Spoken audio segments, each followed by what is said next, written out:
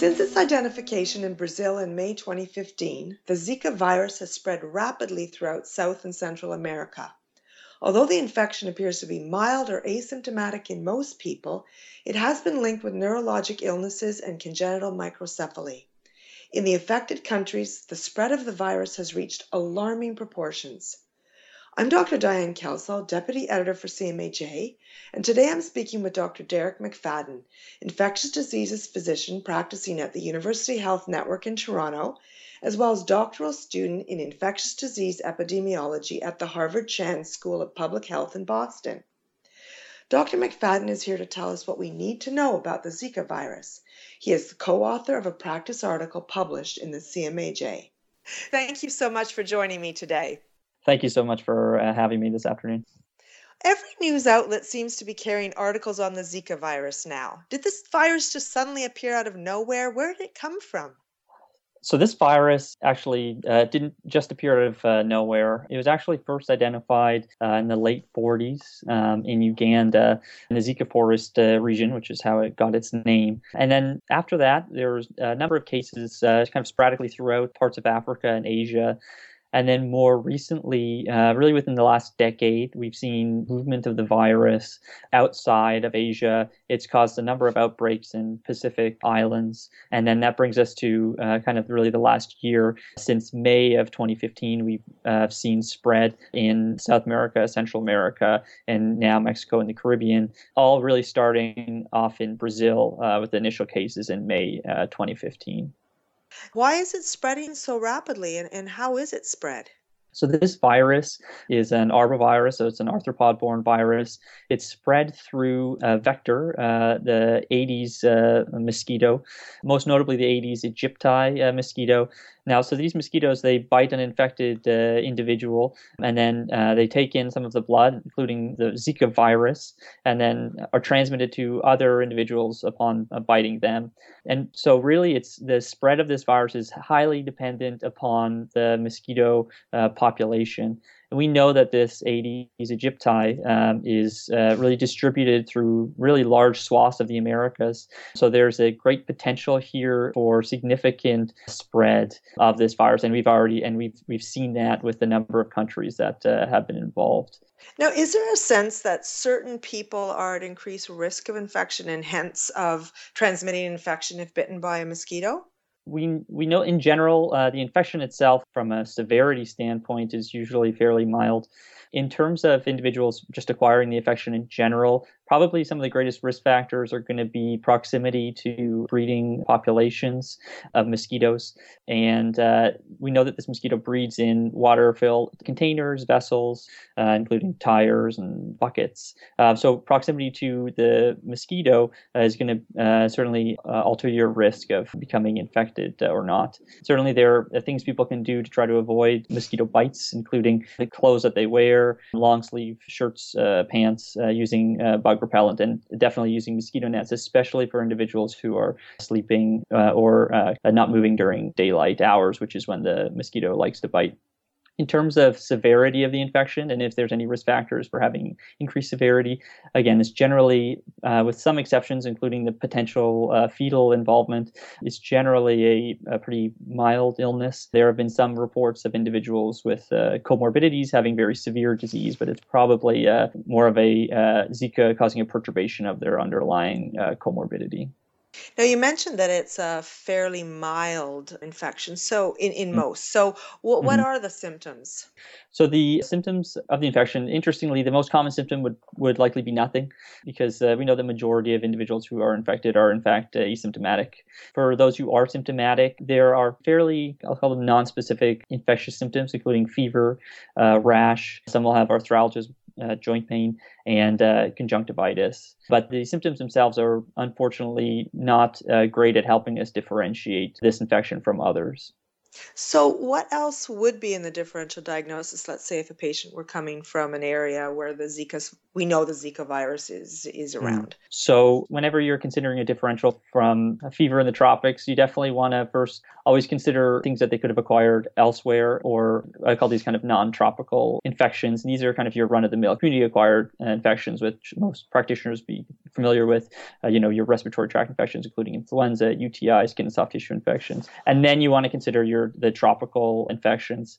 We always say that anybody coming back from the tropics with fever, it's prudent to rule out malaria because of the severity of infection it can cause. So we always have to have that on the differential diagnosis. Another common cause of fever from South America, Central America, Caribbean would be diarrheal diseases. But then kind of to round that out and really bring us to the focus is Zika as a possibility. And then the other two viral etiologies, which are going to look a lot like Zika. This includes chikungunya and dengue. And coincidentally enough, they're also spread by the same vector. So it's really difficult to differentiate these based on clinical symptoms alone. But you definitely need to consider all three in your differential diagnosis. So then how would we make the diagnosis? So the way you make the diagnosis, it depends where you are. Certainly in a lot of the involved countries in South America, Central America, Caribbean, and Mexico, they don't have laboratory diagnostics to do that. And so a lot of the presumed diagnoses are based on the syndrome. But as I noted, it can be difficult to differentiate it from dengue and chikungunya. Now, for us, there are in developed countries that have the resources, we have really two options. One is PCR-based methods, which are really work to identify the virus RNA within your blood. So you need to be in a period where you're viremic, which is typically within generally 5 to 7 days of symptom onset. However, depending upon the reference laboratory, they may do the PCR within up to 10 days. The second aspect of testing is the availability of serology. And this is not really useful within the first few days after onset of symptoms because you've yet to generate an adequate antibody response. However, around 4 to 5 days after infection, then you can start to find these antibodies for Zika. And so really you have the PCR and the serology that you can use to help you make the diagnosis.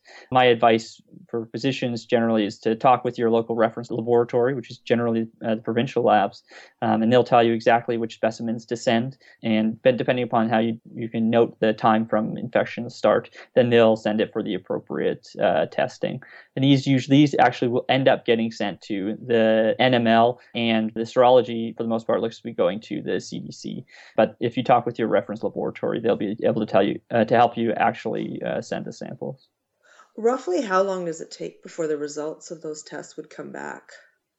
So it depends on the demand. For the serology, it's typically taken on the order of weeks to get the results back. The PCR will depend upon how frequently NML is running the test and the time it takes for it to get to that laboratory. So you're unlikely to get the diagnosis very fast. Now, that kind of brings us to treatment options and whether that impacts on treatment. And since we know that there's really no specific treatment for Zika apart from supportive care, not having that diagnosis right away probably has less impact on how you manage the patient. But certainly you do want to consider it and know whether on your differential be able to rule it out as a possible cause. So it actually won't affect the treatment or the clinical course. What is the usual clinical course? How long will people be symptomatic with this sort of mild infection?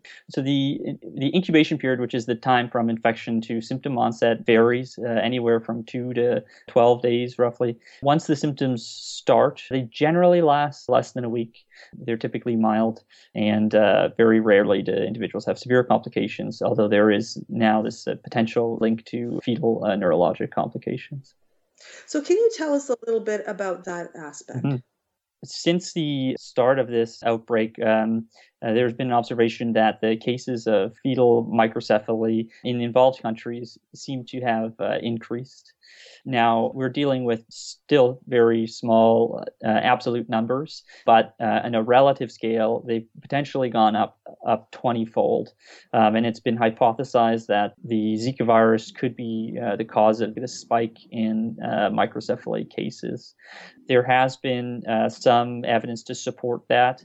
We know that the same PCR testing done on placental tissue of microcephalic infants, as well as some fetal tissue, has demonstrated the presence of Zika virus in a few cases. So this has supported that potential link.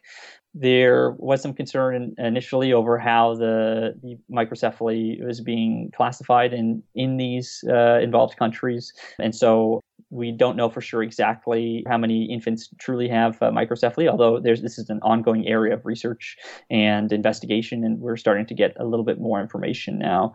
And with these same studies looking at these microcephalic infants are evaluating whether they can find further evidence of presence of the virus, which would better support the concept that Zika is causing this microcephaly. So, given that information, what should we be telling if I have a patient who comes in, a pregnant patient or a pregnant who's not pregnant, who's planning to travel? I mean, a lot of people have vacations booked to affected areas, in the next month. Should these people be going? And if so, I mean, you've mentioned some precautions, but I guess the first question is, should they actually be going? A lot of public health agencies and groups have put out statements regarding this. Because of this potential for fetal complications, including fetal microcephaly, most bodies have recommended that women who are or could become pregnant during their travel really should consider not going, essentially. And this, again, is related to the potential risk of microcephaly. And to add to this, a number of countries who have ongoing transmission have even suggested to their own citizens that they consider delaying any plans for pregnancy as well. So really, in keeping with the recommendations, if you are pregnant or could become pregnant, then they should really consider avoiding travel to involved areas. Now, for other people who this doesn't apply to, the risks of Zika virus are fairly low. And so there's no advisories with respect to travel for them. There are certain things you can do to try to prevent mosquito bites and thus help prevent acquiring the virus. And those are, pretty simple things, but wearing pants, long sleeve shirts, using mosquito repellent, and also using bug nets. So if I had a pregnant patient of mine, or a person a woman who got pregnant on her vacation in one of these areas, she comes back with a fever. You mentioned already that obviously it takes a long time for the Zika results to come back, serology or PCR results to come back. But would this be a case in which I would definitely want to send off some specimens?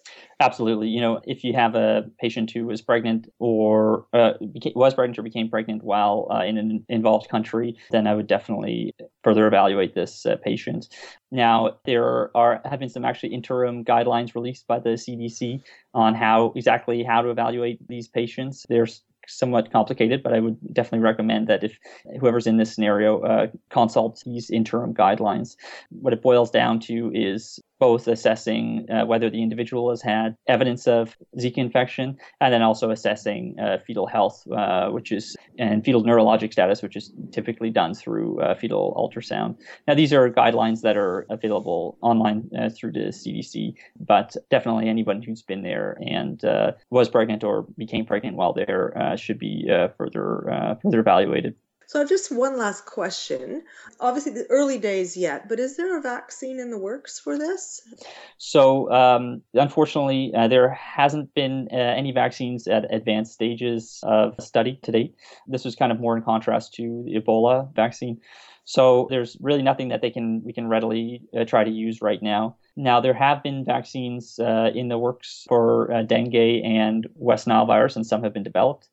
And so because they belong to the same family of virus, it's hopeful that they may be able to apply the same techniques to develop a Zika virus vaccine.